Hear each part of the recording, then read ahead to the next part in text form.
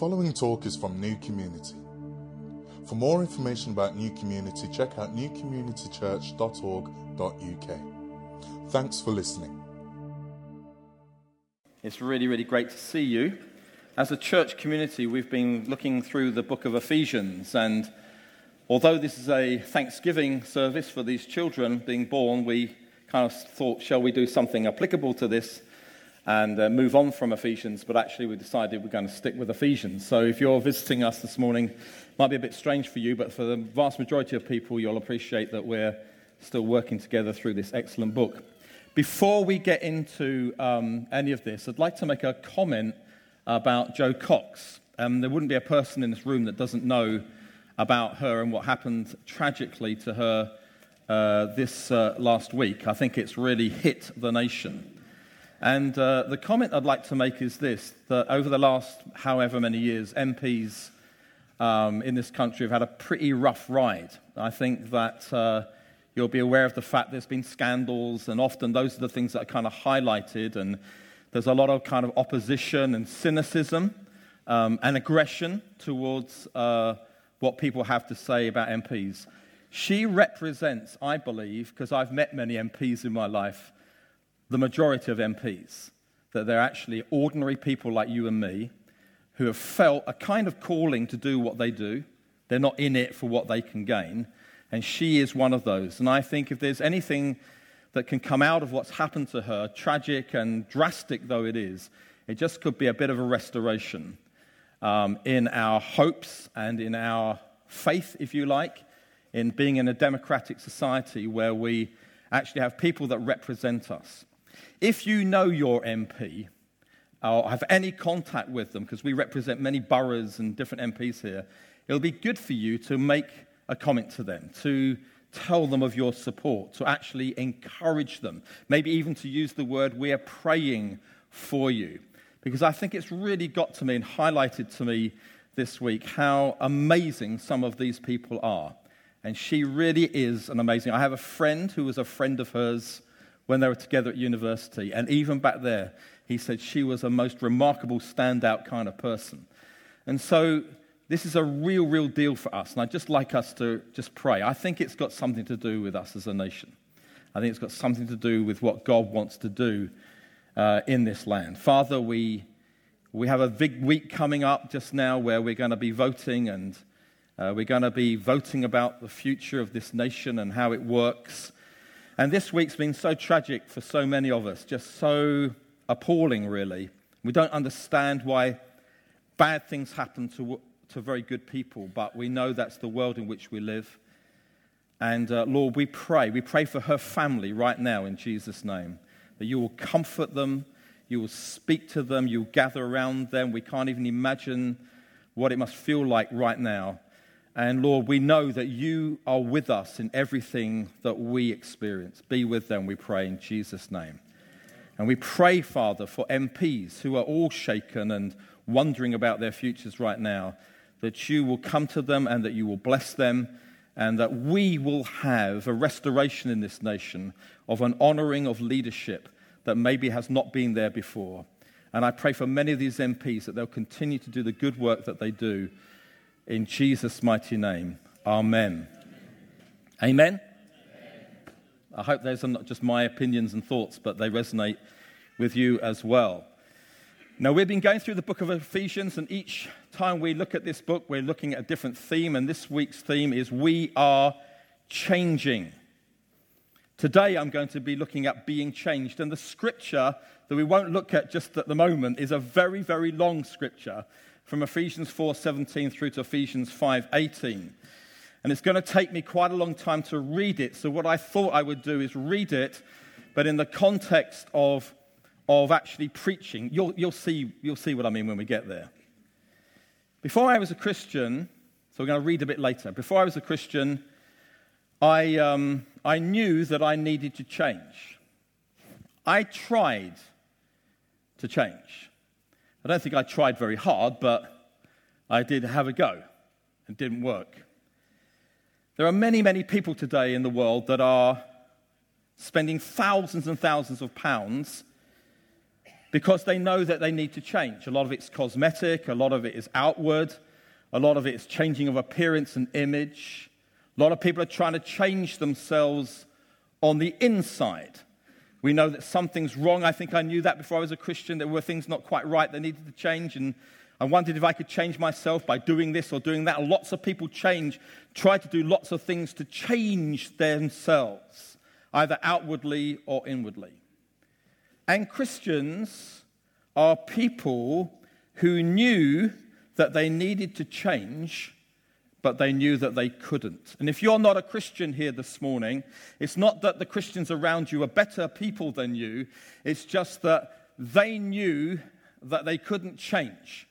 And so they kind of said, well, if I can't change myself, I wonder if there's anyone or anything that could change me.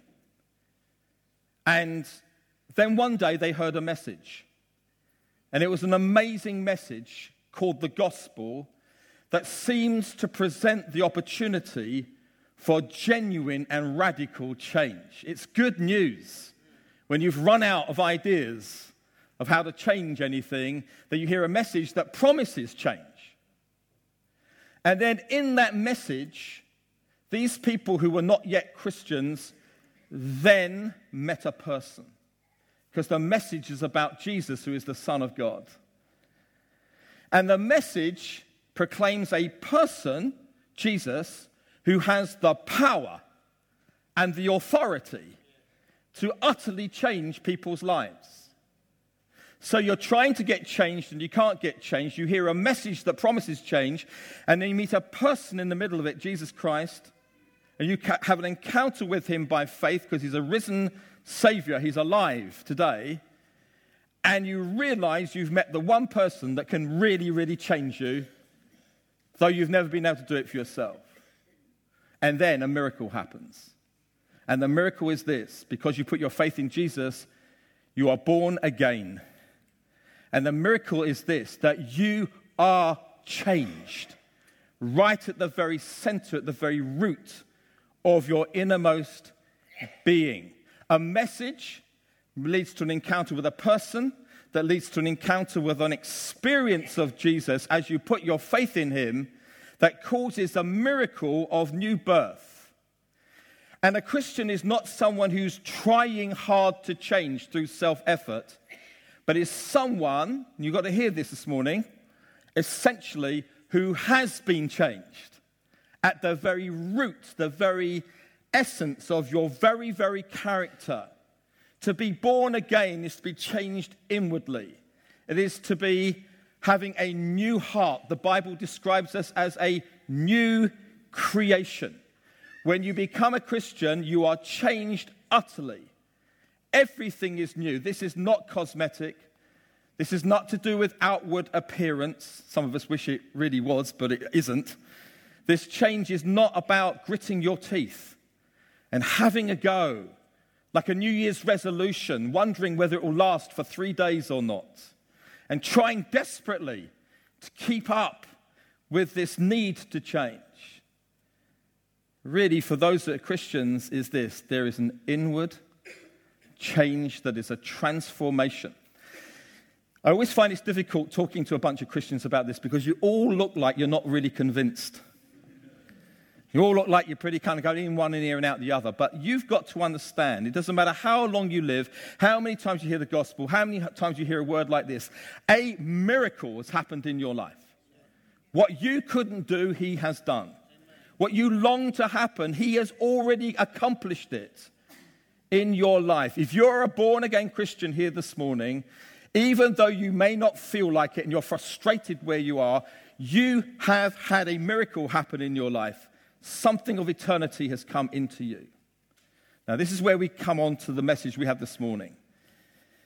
Ephesians tells us that those of us who are changed must now go on being changed. You're not trying to get the root of change. That's happened already. You're a new person. But now the outworking of that change needs to be something that is applied to your life and mine. The gospel not only saves you, it transforms you. Every part of your being, emotionally, mentally, everything you've been through in the past, all the baggage that you still have with you, this gospel is committed to changing all of that. That's why the title of this word is We Are Changing. So we've been changed, but we're going on to be changed. This is what it says in 2 Corinthians 3, verse 18.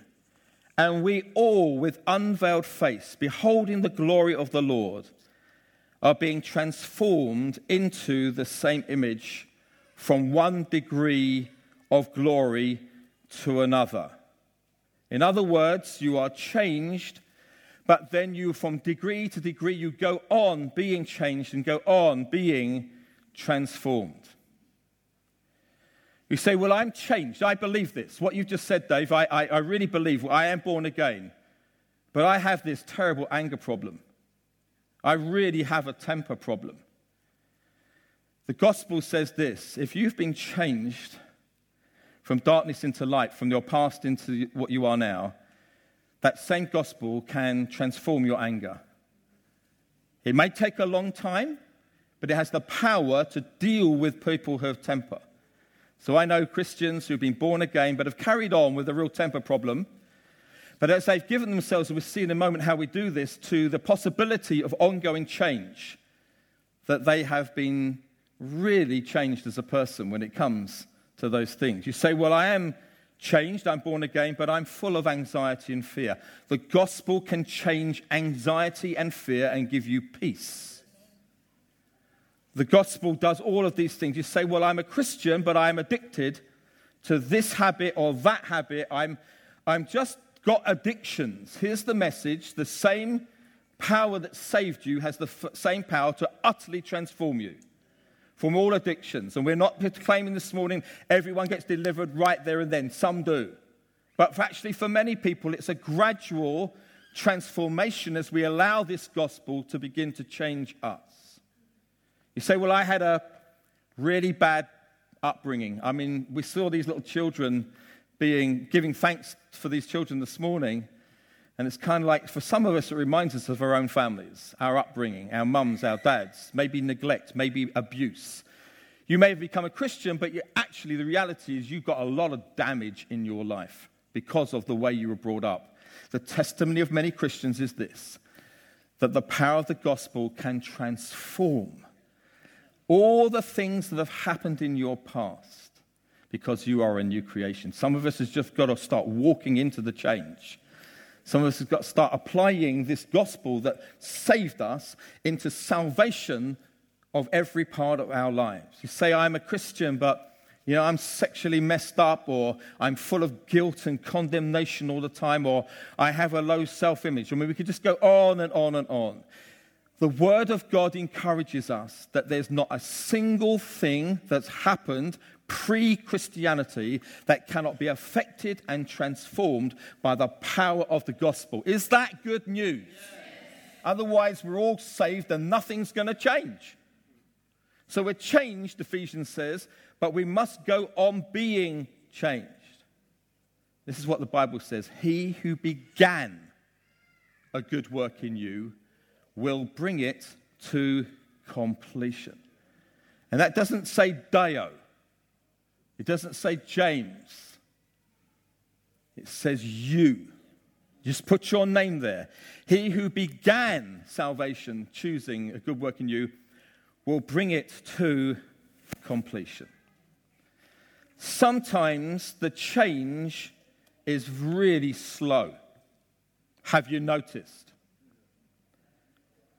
Sometimes it's really frustrating because we live in a very instant world, so we'd like change to be instant, and it's so annoying when it isn't. As you can see, I've got a problem with being annoyed.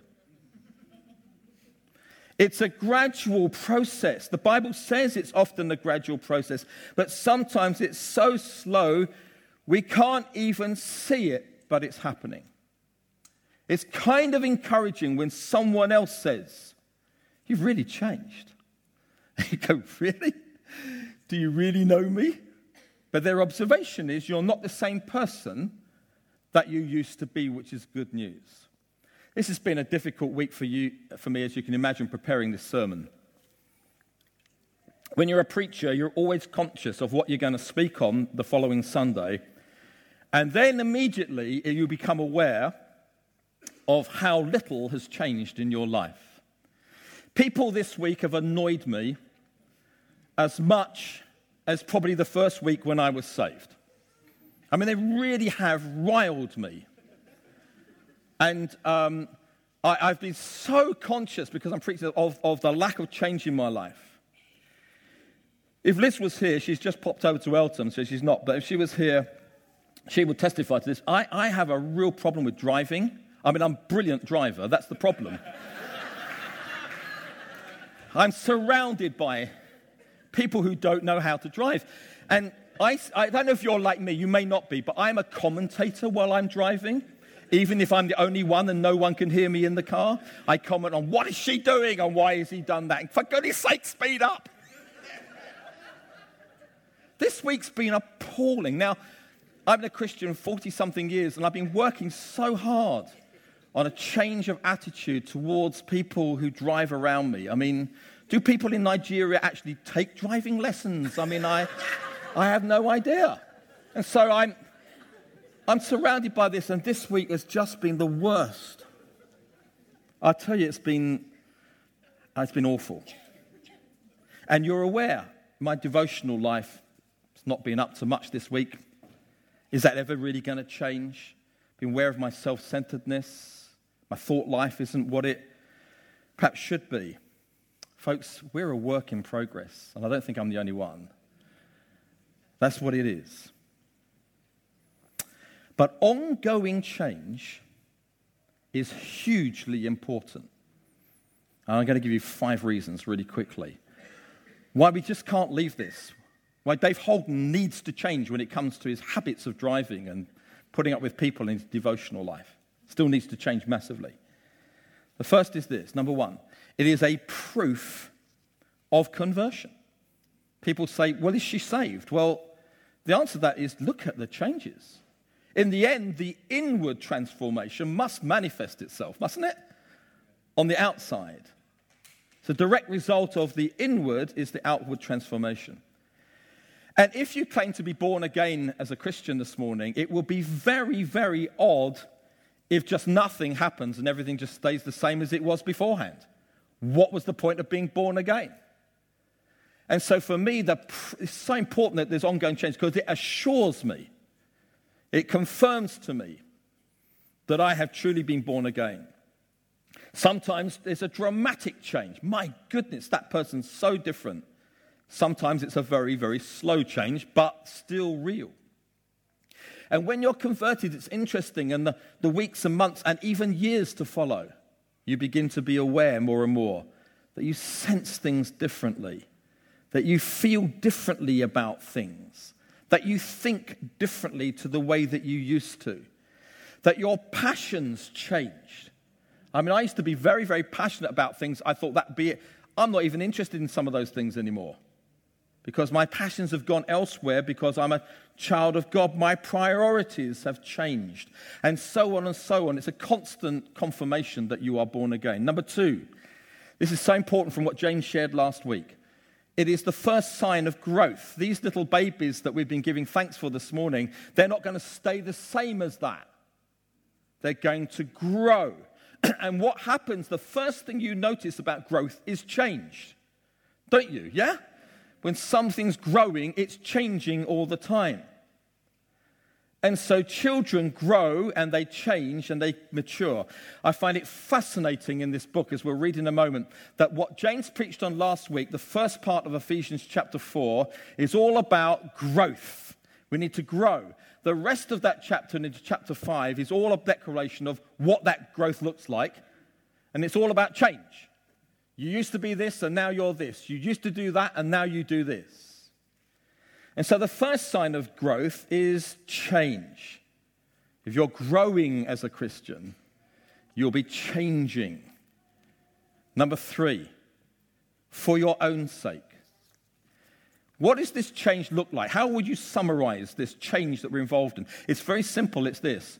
We are to become like Jesus. You think, well, what's the goal? The goal for every child of God, every Christian, is to become like Christ. Romans 8, verse 29. For those whom he foreknew, he also predestined to be conformed to the image of his Son, in order that he might be the firstborn among many brothers. So in other words, we have this wonderful scripture. Look at it with me. He predestined to be conformed, which means to be changed, to be transformed. So here I am, changed by the gospel. Hallelujah, at the root of my being. Now I am being changed to be like Jesus. So for your own sake, it's good news. And it's so encouraging when people say to you, you are different. I haven't had many people come up to me in my life and said, you're so like Jesus. But maybe I'm a little bit more like him than I was 40 years ago. We are being changed into the image of God's Son. And it's for your own sake. It's ever so encouraging when you realize, and it dawns on you, and sometimes other people have to help you. When our kids were young, we used to have, once a month, we'd have this special family meal.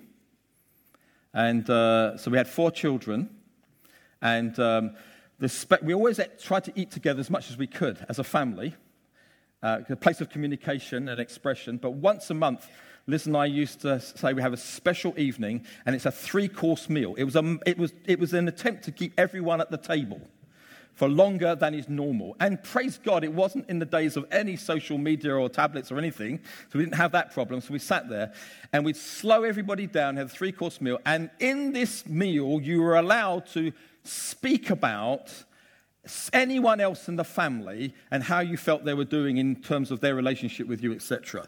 And for some very, very odd thing that's still been a mystery to me, I always ended up as the major topic of conversation. Good, we get a go-to. Now, I used to be, and some of you are going to look at me now who know me think, well, that's not changed much, but I used to be very glum. I used to be had a propensity to being really kind of low and a bit depressed and just glum about things. And when you're being raised in a family with someone like that, the family are the ones who know it. So my kids knew this. And it was often a conversation issue as the years went by over this meal. Trouble is, Dad, you're still so glum, blah, blah, blah. And it was a really weird little moment in my life where maybe a number of years into this, we sat down and all the kids said, Dad, the thing about you is you're not as glum as you used to be. There's something that's changed about you. And something inside me just went, Lord, it's not that I've been working really hard at that, but actually that's a transformation. And family members are the first people that know what's going on in your life, which is where if you're a Christian parent and you come to this church on Sundays and you do that, and you don't do that at all the rest of the week, then your kids are the first to know. And it says, though Dad says something that's important on Sunday, but the rest of the week, Christianity isn't all that real. They see, they know. The fourth reason why we need this transformation is that it's for everyone else's sake. I didn't know how else to put it subtly. But it's not only good for you, it's good for those around you. So if we are fundamentally self-centered and we start to prefer others, and we start to look out for the interests of others, naturally, because we're born again. We start to love others more than ourselves. Then the blessing to those around us is massive. Take leadership, for example. The church needs many leaders. No leaders in the church are ever born leaders. What do I mean by that? It means people who couldn't lead can lead because God fashions us and makes us into the leaders that he can use. So it is for everyone else's sake, because if you're sitting here thinking, well, I'll never be a leader, well, maybe one day you will be. Because actually God will do a work in you and change you so much that you'll end up as a blessing to those around. And the fifth thing, quickly, is this, as a testimony to our friends and our family members and to all at work and everybody that knows us well, that this gospel changes and our lives, and the best people to notice that sometimes are those who don't yet know Jesus.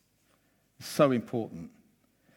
So it's not just an internal thing for Christians, it's an external thing for unbelievers. And isn't it amazing? When you hear the testimony of somebody, part of the testimony is this: I came to Jesus because I saw the transformation in my husband's life, or in my wife's life, or I saw the transformation in my kids. And there was this guy at work who used to swear and used to be bad news, always laughed at all the dirty jokes, and he's changed. And I said, what is it about you that's changed? And he told me about Jesus. This is amazing that the change can produce this. So let me ask you a question, and I want a response. Hands up, those of you who would like to change or go on being changed. Put your hand up. Keep your hand in the air if you know that you need to change. Keep your hand up in the air if you think the person next to you needs to change. See, this is a very interesting experiment. All right, you can put your hand down. But it's a very interesting experiment that people say, often as people say, well, I don't need to change that much. I say, what about the person next to you? Oh, yeah, they need. Hands up, you think your husband. No, let's not even go there. Ephesians chapter 4, verse 17. I'll take a quick swig of water before I get to a long passage. And what I'm going to do is pause and comment as we go through. I think sometimes we read long passages of Scripture and it actually goes in one ear and out the other. So let's just take our time on this. This is amazing. This is testifying to everything we've said. This is a typical passage of the Bible talking about people who have changed, about going on being changed, and the contrast that there is. Now this I say, and testify in the Lord, that you must no longer walk as the Gentiles do. And often the phrase the Gentiles talk is just talking about those who are not Christians. So right off the bat, the first thing we're obviously told in verse 17 is we're not going to walk the same, which means we're going to stand out. You need to know that, Christian. Can't compromise, it's going to stand out. And the futility of their minds. They are darkened in their understanding, alienated from the life of God because of the ignorance that is in them, due to their hardness of heart. And they became callous. And let me just stop there for a moment. A Christian doesn't have a hard heart. So if we're going to be different from the Gentiles, and it says they are hardened in their hearts, then Christians need to have soft hearts, because that is a result of the transformation. You may once have had a hardened heart, but the gospel has the power to get rid of all that is encrusted in your heart and make you a different person. Verse 19, they have become callous and have given themselves up to sensuality, greedy to every kind of impurity. What am I getting from this? The transformation is that Christians are not sensual, and they're generous and not greedy, and they're pure. But that is not the way you learned Christ. Assuming that you have heard about him and were taught in him, as the truth is in Jesus, to put off your old self. So it tells me I used to have an old self, which belongs to the former manner of life and is corrupt through deceitful desires, and to be renewed in the spirit of your minds, and to put on the new self, created after the likeness of God. What is this telling me? It means the change that's coming will affect my lifestyle. And the change that's coming is I had an old man that I used to live under, but now have a new man that I can live under. This is hinting at the fact that my thinking will change when I become a Christian. Verse 25. Therefore, having put away falsehood, let each one of you speak the truth with his neighbor, for we're members of. So liars, who used to be compulsive liars, when the gospel comes into their life, it might not happen overnight, but the result is we speak the truth. We speak the truth. We don't lie. We speak the truth. It's as simple as that. In some cultures, lying, and some of us come from a background where it's a massive, massive problem. The gospel has the transformation power to change that utterly. Be angry, verse 26, and do not sin. I was angry when I heard about Joe Cox. There is a godly anger that you feel as a Christian. This is unjust. This should not be happening. You feel anger. But you can't allow that anger to become aggression. This is the problem our nation faces right now, even with the vote that we're going to have this week. I've been trying so hard not to hint about who I'm going to vote for. I think it's going to be very similar to what Joe Cox would have voted for.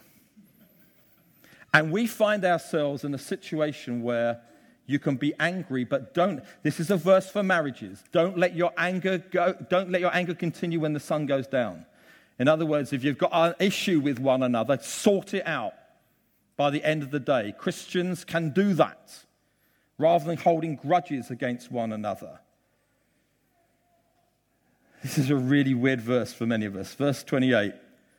Let the thief no longer steal, but rather let him labor, doing honest work with his own hands, so that he may have something to share with everyone in need. You think, what on earth is that about? Listen, there are two nations that I've had a contact with. One is Lesotho. And I was in Lesotho once talking to a pastor of a church, and he said, when people get saved, do you know how they get saved? He said, Ephesians chapter 4, verse 26. Verse 28. We actually, part one of commitment course, do not no longer thieve or steal. Stop it. Don't steal anymore, but labor and be a good worker. You think, well, that's weird. Why? Because in their culture, stealing is honored. Stealing is actually, everyone goes, thumbs up, well done. It was there, you took it. It's part of their culture. The same is true in a nation like Mozambique. Some of you know Reams and Jen. I was with them a couple of weeks in Edinburgh ago. They came over to have a baby. And Reams, one of the things he struggles with is many of the workers he works with in Mozambique culture steal things at work.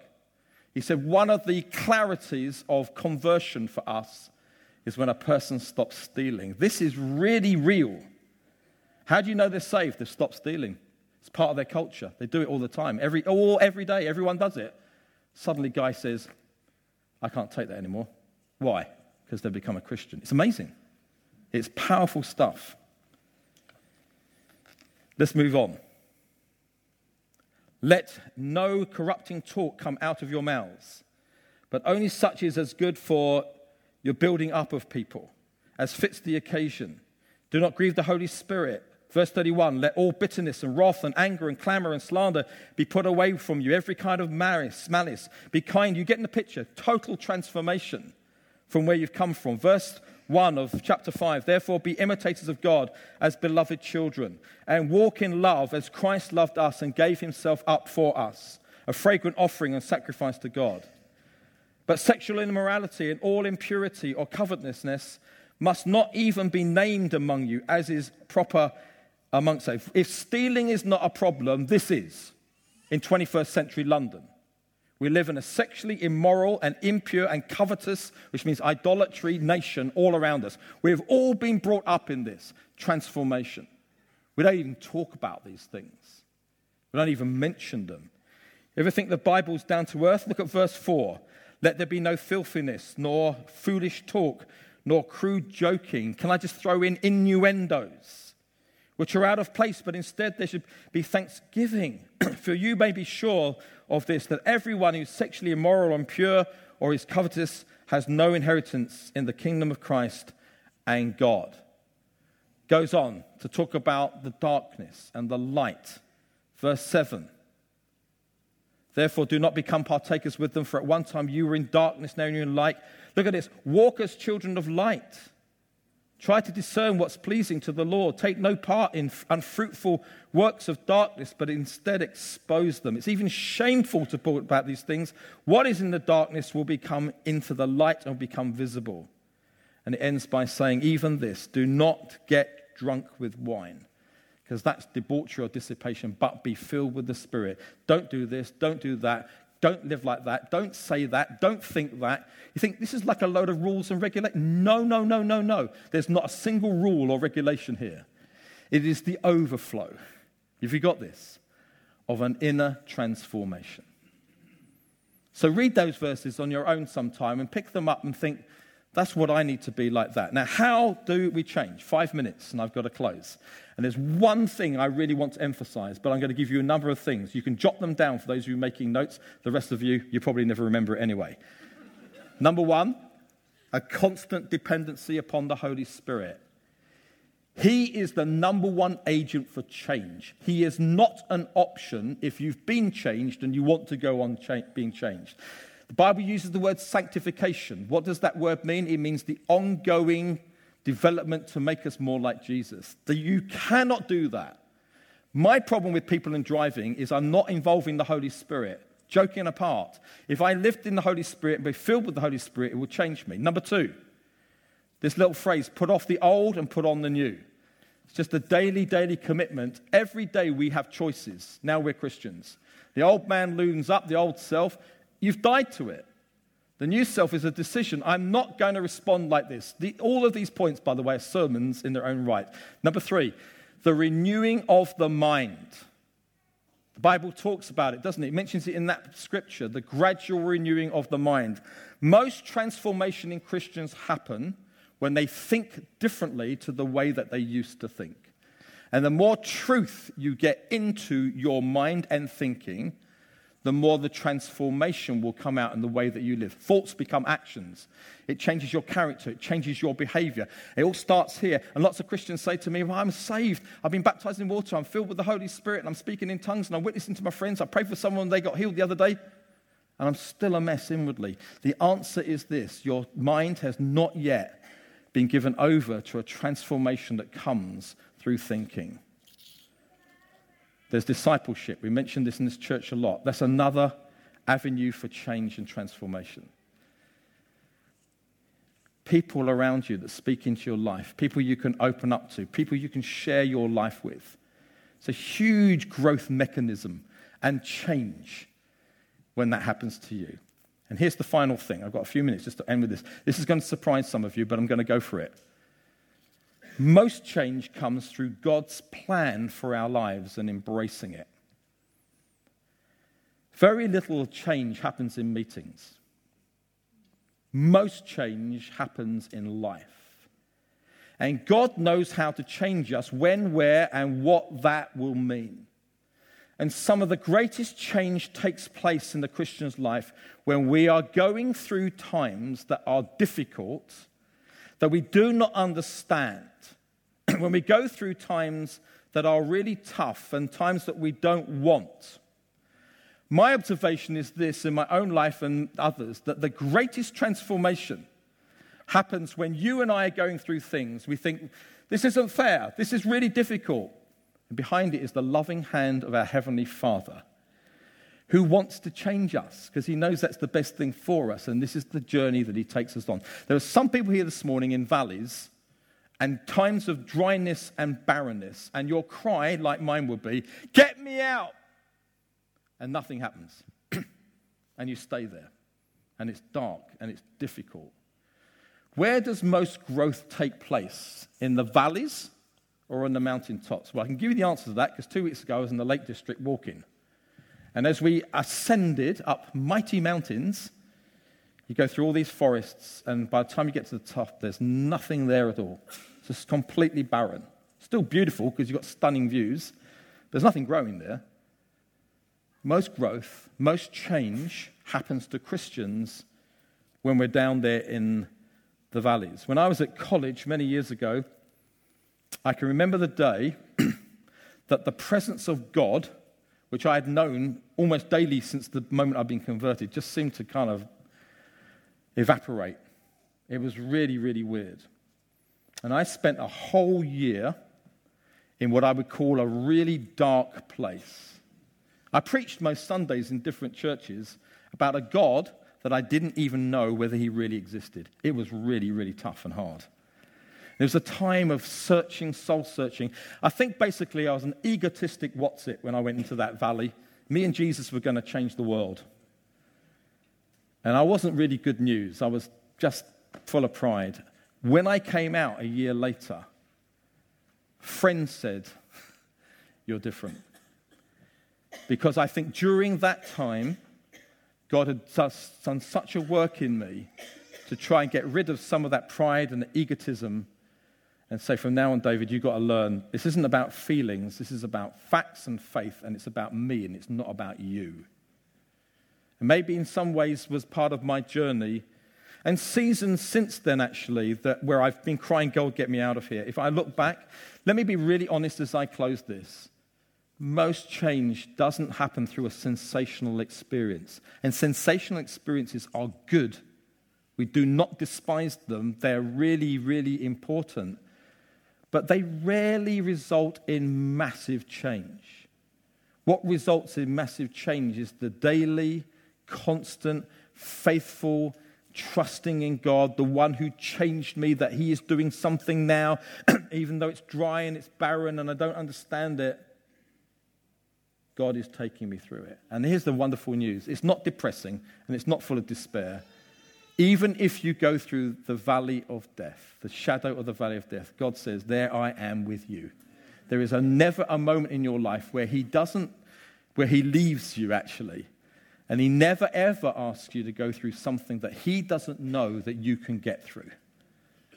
But you've got to embrace this as a Christian. I don't want to be in a church where everyone says, well, just come to the front every meeting and we pray for you and boom, it's all over. When the reality is you have to work out these things in your life. And for many, many of us, there's fantastic change going on right now, even though it's not all hallelujah and the whoop-whoops what you did earlier in the meeting.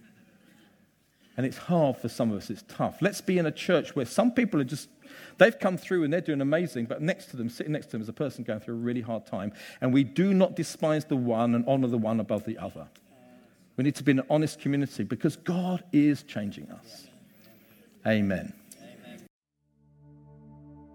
Thanks for listening to this talk from New Community. For more information about New Community, check out newcommunitychurch.org.uk.